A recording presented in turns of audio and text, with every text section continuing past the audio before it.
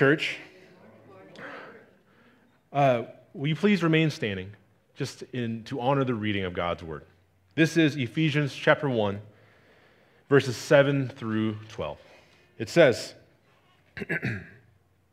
"In him we have redemption through his blood, the forgiveness of our trespasses, according to the riches of his grace, which he lavished upon us in all wisdom and insight, making known to us the mystery of his will, according to his purpose, which he set forth in Christ, as a plan for the fullness of time, to unite all things in him, things in heaven and things on earth. In him we have obtained an inheritance, having been predestined according to the purpose of him who works all things according to the counsel of his will, so that we who were the first to hope in Christ might be to the praise of his glory." Go ahead and have a seat.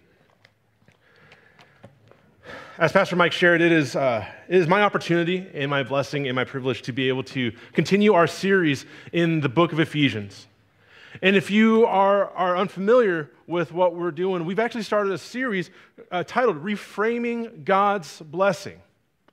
Because I don't know about you, but I know living in our culture today, we kind of live in a soundbite culture. We live in a bumper sticker mentality culture where we like to say things, we grab words and we make campaigns out of them. So you might see things like shirts that say blessed, or on TikTok or Facebook or Twitter.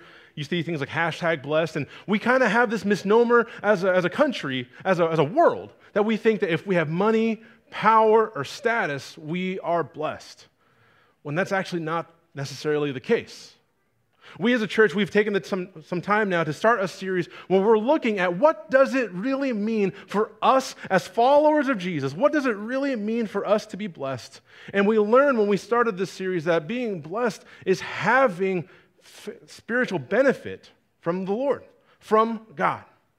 We've looked at a few other key aspects of what and how we benefit or how we're blessed, but today it is my privilege to be able to share with you what it looks like for us to be blessed because of the Son. As a matter of fact, today, as we go through this passage, we're going to learn that redemption through Christ's blood, is our blessing for God's glory. That is the main point today. I'll say that again. That redemption through Christ's blood is our blessing for God's glory. Now, before I go on any further, let's just take a moment to pray and just to prepare our hearts to just dive into God's word. Father, I thank you for who you are, and I thank you, Lord, that we have the opportunity as a family to come and to gather around your word. Father, I pray that in this moment, in this time, Lord, that this would truly be your message. Father, speak to our hearts no matter where we are in our journeys with you. Father, I pray, Lord, that we would hear your word, Lord, that we would hear your love. And Father, that in response to that love, Lord, I pray that we would glorify your name. Be with us now. In your name I pray. Amen. As we start this message, I want to, kind of give you a heads up.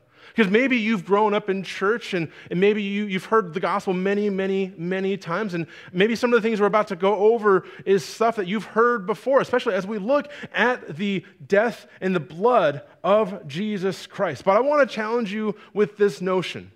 Right? 'Cause I don't know about you, but one of my hobbies in life is I enjoy watching movies. I think it was in 2007 when I realized that because I'm an adult with money, I could watch a movie multiple times in theaters if I chose to. I just like throwing money at Hollywood, I guess. But one of the things I like to do as I watch movies is I'll watch things and maybe I get caught up in the big spectacle of what's happening on screen that I start to miss little and key details. So upon second viewings of those things, I stop looking at the big bombastic things and I start looking at the smaller details and how that starts to maybe slightly alter the actual narrative of the story. It gives me a clearer picture of what's happening.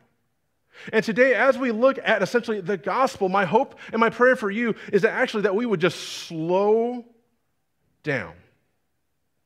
That as we begin to talk about the blood of Christ and our redemption in him, that we would look at the gospel in its entirety and that we would present to you maybe there is a part missing in the gospel that has been, honestly, been a cancer to your own spiritual soul, to your own spiritual walk. So as we begin to go over these things, let's just slow down and breathe this in. First, as we look at this, as we look at the idea that redemption through Christ's blood is our blessing for God's glory, we're going to look at the first verse, in verse 7, where we will learn that the blessing of redemption came through Christ's blood. The blessing of redemption came through Christ's blood.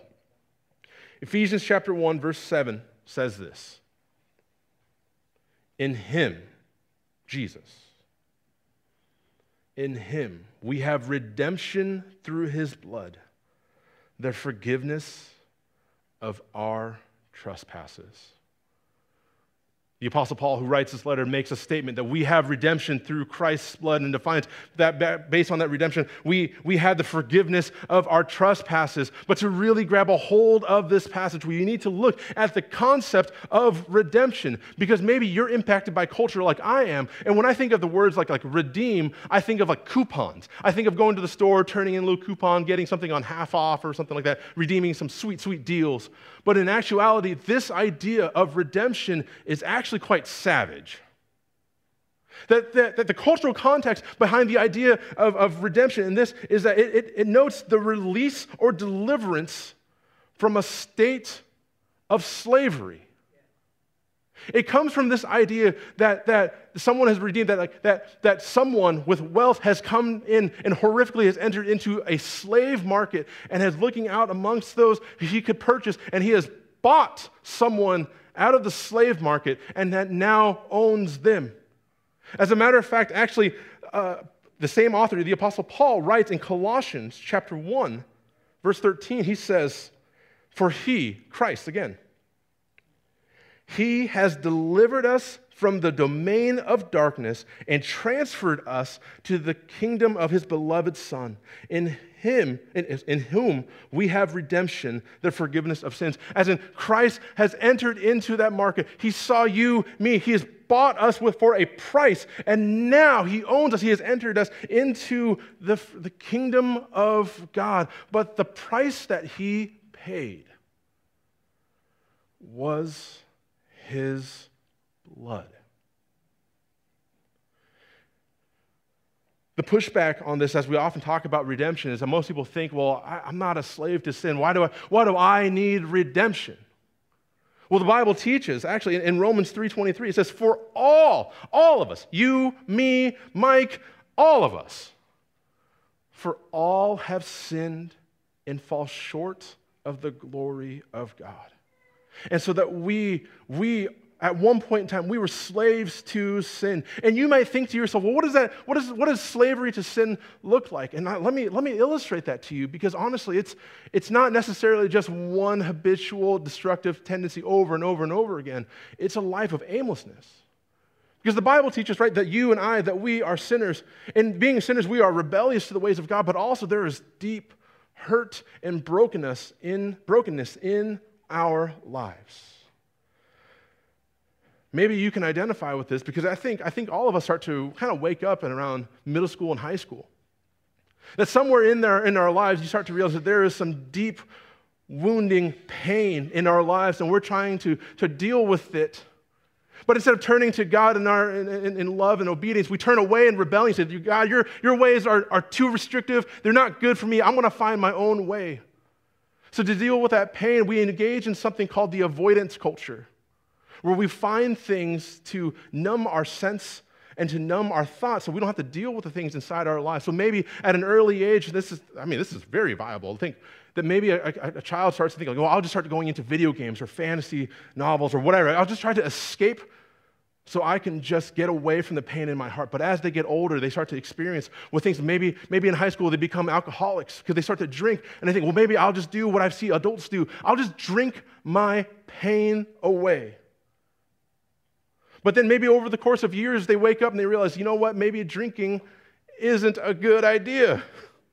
Being drunk all the time. So then they think, well, maybe I'll just swing the other direction. Maybe instead of doing something destructive, I'll do something healthy. So they I don't know, they go vegan. And they start to, not that that's necessarily healthy, but they start to do things to try to better their lives. Maybe they get into CrossFit and all these things, And maybe after years of just getting jacked, they wake up one day and they realize that pain, that brokenness, that's still there. Because what you have done is that you have denied the answer of Christ, but you have chosen a false answer over and over and over and over again.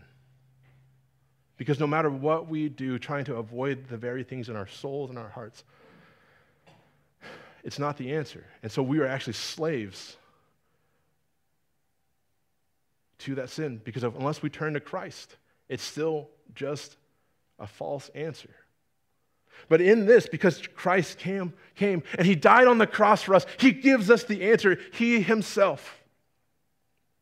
And there are times that people think that's great for the Christian. That's great that Jesus would do that. But listen, I'm here to tell you that the Bible is clear that Jesus is the only way, because there's no other being in human history or in the history of the universe that has ever died and redeemed us with their very own blood. Jesus himself says in John 14:6 that I am the way and the truth and the life. No one comes to the Father except through me. Anything else outside of Christ will fail you.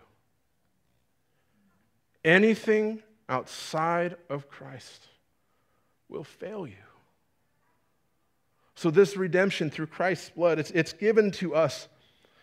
And I don't know about you, but sometimes if you ever work with a teenager, and sometimes I'll make a request and you're like, I'll answer that request and you kind of do it begrudgingly. And you think to yourself, well, is that how God works with us at times? Is it that when we turn to God and we admit that we're wrong, we admit that we need you, is he there just waiting to just be, yeah, I told you, and just to rub it in our faces? No, actually, look at the next verse. It says in Ephesians 8, if we actually just back up a little bit to the last part of verse 7, it says that Jesus' redemption through his blood, it's given according to the riches of his grace, which, in verse 8, which he lavished upon us in all wisdom and insight. So we see here that the blessings of Christ's blood was lavished upon us in grace. Let me say that again. The blessing of Christ's blood was lavished upon us in grace. The idea of the word lavish, if you look at the Greek, it means to cause something to exist in abundance. That means when Christ was sacrificed for us, when God gave his only begotten Son so that we may have eternal life, God didn't do this with a stingy attitude. That God, his grace given to us, he has lavished it upon us. And if you look at the context of Ephesians, if you see how positive everything is that Paul writes about how we are blessed in him, this is an emotionally exciting term, that God, his love is being poured out to us in grace, and it's just freely it is lavished upon us so that we may be excited and that we may grow. And one of the best ways I can illustrate this as I think about it is, have you ever had a desire to bless someone? To just pour love out on them and just see their eyes light up excitedly. A couple months ago, I had the opportunity to do that. Pastor Mike has 3 kids, and my favorite one is, no, they're all not in the service, right, except for Jaden. Well, whatever, Jaden. Ash, I had an opportunity a couple months ago to take Asher out to lunch because Mike had some appointments he had to do, and so I was like, hey, I'll take Asher off your hands. And I thought to myself, man, I want to bless my little buddy, because since Asher's shown up here 4 years ago, I don't know, he said I'm one of his best friends, which touches me deeply. So I thought, hey, here's an opportunity for me to just love on this child. So I said, hey, Mike, tell Asher I'll take him to lunch anywhere he wants to go. I'm gonna let him. Originally, I was just gonna let him order and then get him double that. He can't eat that much, but I wanted him to know I love this kid. So I got up to the office to grab him, and I love how articulate he is. And he goes, Andrew, I thought about where I wanted to go to lunch, and I narrowed it down to two places. I either want to go to Chipotle, or I want to go to Wendy's and get a Frosty, but I don't know which one I want to do. I'm okay. You can choose whatever one, and I'm fine with it. And I looked at Asher, and I said, Asher, this is America. You don't have to choose. We can do both. I understand that is probably the wrong thing to teach a child. Totally understand that. Mike has revealed to me this is why I don't spend time with Asher anymore. But listen, have you ever wanted to bless someone and you make a proposition like that and you see their eyes just light up? Like they can't comprehend what is about to happen. They just know they are in it for a good time. That is the Lord lavishing upon us grace and blessing. Because Jesus died on the cross, you are blessed because of his sacrifice. But listen, the Bible goes on to say that God did this in wisdom and in all insight. So instead of, a 35-year-old man not understanding how much money he had on him at the time, God understands the price that he is paying, and he does so willingly. He does so lovingly because he loves you. He lavishes grace upon us because he wants you to know his love so that it would culminate in his glory. But listen, this is a big deal. This is a big deal, and I know we talk about the love of Christ, and we, as a church, we should be talking about that all the time, over and over and over again, but the Bible takes a moment to let us know that this is a big deal because this has been the plan. From the beginning of time, God set this plan in motion that you would see grace lavished upon you for those of us who claim Christ as Lord and Savior. Ephesians chapter 1, 9 and 10 goes on to say this. Making known to us the mystery of his will, according to his purpose, which he set forth in Christ as a plan for the fullness of time to unite all things in him, things in heaven and things on earth. It has always been the plan that Christ, because of his death and resurrection, that we would see the bridge between the heavenly places and those of us on earth. That we would bring things under his lordship and in harmony because he is Lord of all. Our blessing in Christ has been the plan. And verse 9 says, making known to us the mystery of his will. You need to understand that even at the beginning of time, when in the Old Testament, when the prophets were teaching about the Lord and we were talking about the coming Messiah, they didn't quite understand what was happening. This was revealed to this is kept to them as a secret. And in Hebrews, it teaches us that we know that on this end of the cross, that we know that this culminated in Jesus saving us and establishing the church that we are a part of, his people. We are part of the church for those of us who claim Christ. We are the bride of Christ, and we belong to him. That has always been the plan.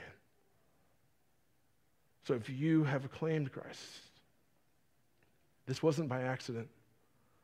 That God has seen you in eternity past, and he has made provision.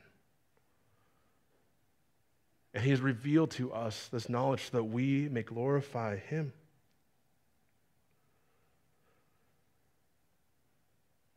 And now, as we move on to this last point here,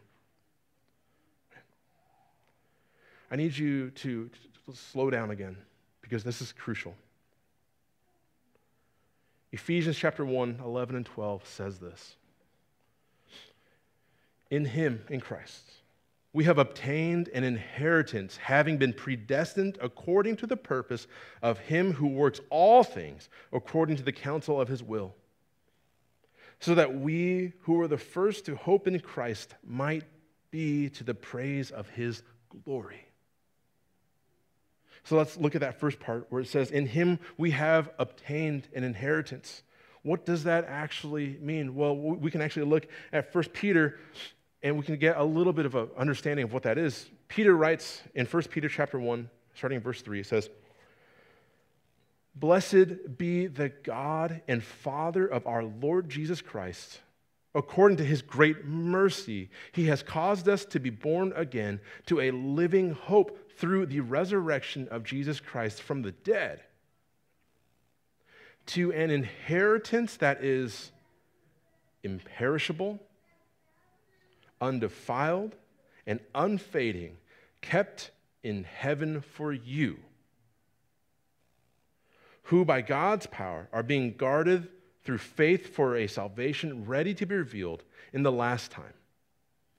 In this you rejoice, though now for a little while, if necessary, you have been grieved by various trials." And when you study Ephesians and we talk about the inheritance, commentators have essentially two schools of thought. And one section of commentators will say, well, our inheritance are literally, it's what we inherit when we are obedient to God and he rewards us, because Christ talked about, jewels in heaven waiting for us as we are obedient to him, that when we are going to heaven, when we cross over into the eternal plane, that we are met with those things that we've been storing up for ourselves in heaven because of obedience to him. But then other commentators would challenge that and be like, yeah, that's all great, but you know what's the real inheritance? Is actually Christ himself. That when we cross over, that we will have perfect relationship with him and God the Father, that we will know all comfort and peace and the life that has been attributed to us because of this redemption, that we walk in perfect fellowship with him. I don't necessarily why it has to be an either or thing, but both of these concepts, the idea of inheritance, is supposed to bring us hope. Because especially in that Peter passage, when Peter wrote this to the church, he wrote this to a church that was facing persecution, slaughter, and things as they were looking at their lives here and just coming to this understanding that life on earth can be hard at times, downright, it could be terrible. That our hope isn't this plane, but it is the next, and that is the thing that we cling on to as we move forward. That is the idea of our inheritance. And I hope and I pray that you realize that for you who call Christ Lord and Savior, you have an inheritance waiting for you. This isn't it. We're moving on to something greater and something better. Now, the passage goes on saying that these inheritances, it's all been predestined according to the purpose of him who works all things according to the counsel of his will. Luckily, if you have some questions about this idea, this plan, and all these things, Pastor Mike has actually already addressed that in one of our earlier messages. And you can go on YouTube or our websites or Spotify or SoundCloud, any of those. There's a lot of places. You can go and you can pick up on that message. But today, 11 o'clock, I want you to look at this. At the very last part of verse 12, it says, So concluding, so that we who were the first to hope in Christ might be to the praise of his glory. We obtain an inheritance through the redemption of Christ's blood, not so that we can just have an inheritance, but it culminates to the praise of God's glory. If you have a Bible on you right now, I want you to turn it on. And I want you to highlight that last part. To the praise of his glory.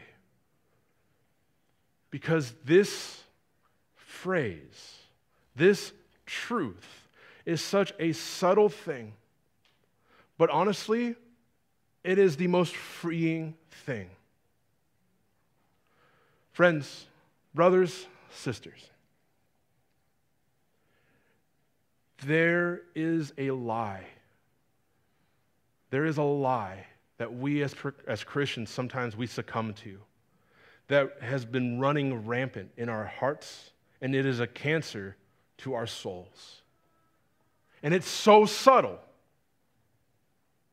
that we often don't know why we're thinking the way that we're thinking. We don't know why we're so far from God. We don't know why we're so frustrated. And let me illustrate to you like this subtle lie. What if you came to me and said, Andrew, what is the gospel? And I simply shared with you this. The gospel is, I am a broken and rebellious sinner, and I have offended God. So Jesus, because he loves me, has died on the cross for me, so that if I repent and turn from my sin and come to know Christ as Lord and Savior, and Christ alone, I can have eternal life with him forever. What's wrong with that gospel statement? I'll be honest with you, there is something wrong with that statement. And it's incredibly subtle. That statement, that gospel statement, begins and it ends with me. This is a big deal. Because the gospel isn't, I'm a sinner. No. The gospel is that there is a great, glorious, wondrous, righteous God who has created man in his image to have fellowship with us, but we are rebellious. And we have spit in his face, and we have crucified his son. But that was done so that we may know and be free of the wrath of God, so that we may turn from him, and that we may enter into eternal life with him, so that God would be seen as great, as glorious, as righteous, as just, and as gracious, so that God would be glorified. Friends, it's so subtle for us to forget that it's not about us. It's so subtle for us to think that when we share the gospel and that we repeat to ourselves, yeah, you're right, Lord, I'm broken and I need you and I need your help to be better. So when we have that mentality, when we leave it at us, it builds this disconnect from what Christ really is doing. It builds this disconnect from the blessing of Christ and his redemption on the cross. Because what happens then is if it ends with you, you'll come to a service, you'll hear the preaching of God's word, you'll hear the standard of God's word, and you'll hear things like, you're right, I'm convicted. Lord, you're calling me to be a better husband, you're calling me to be a better friend, you're calling me to be a better steward of my finances. And what you'll do is, I just need to be better. So you'll pull up your bootstraps and you'll try harder. And maybe you will be a little bit better. But then all of a sudden, the next week, we'll hear some preaching again, and then you think, oh, now I need to be a better spouse, or now I need to work on something else. And this happens over and over and over again. And in our hearts, though we maybe never articulate it, we feel it. That over the course of time, there is this begrudging feeling that I am not enough. So that every time you come, and because you're a believer and you want to love God and you agree with the Word of God, you're hearing God's law and you're excited for it, but you keep walking away with, I am not enough. That is slavery to sin. Because let me share with you an idea. You're not enough. I'm just going to throw that out there. You're going to drive around the city. You're going to see all these signs that says that you are worthy, that you are loved, that you are enough. Some of that is true. You are worthy for Christ to die for. That he loved you so much, that you are so valuable that Christ did die for you. But listen, even if you grow and even if you overcome, there is always going to be brokenness in your heart. And it's just going to be this cycle over and over and over again. And you're going to feel guilt and shame, the very thing that Christ died for to set you free of. And I know this full well. This is the wrestle in my own heart. At my desk, I have a picture that I have posted right next to my computer monitor. And I see this thing every day. This is a picture of the first youth group that I led outside of college, and I fell in love with these kids. And I don't know if other ministers are like this, but I've been in ministry for a long time now, and there are people that I served and I cared about, and I did a lot of things for, and I cared about them. But this was the first youth group I ever worked with that I loved, that they captivated my heart. And as time went on, we had all these great plans and things were happening, God was moving, and all these things. But because of my own brokenness, my own arrogance, I wounded these kids. I wounded them so deeply. I wounded them so deeply that many of them have walked away from church.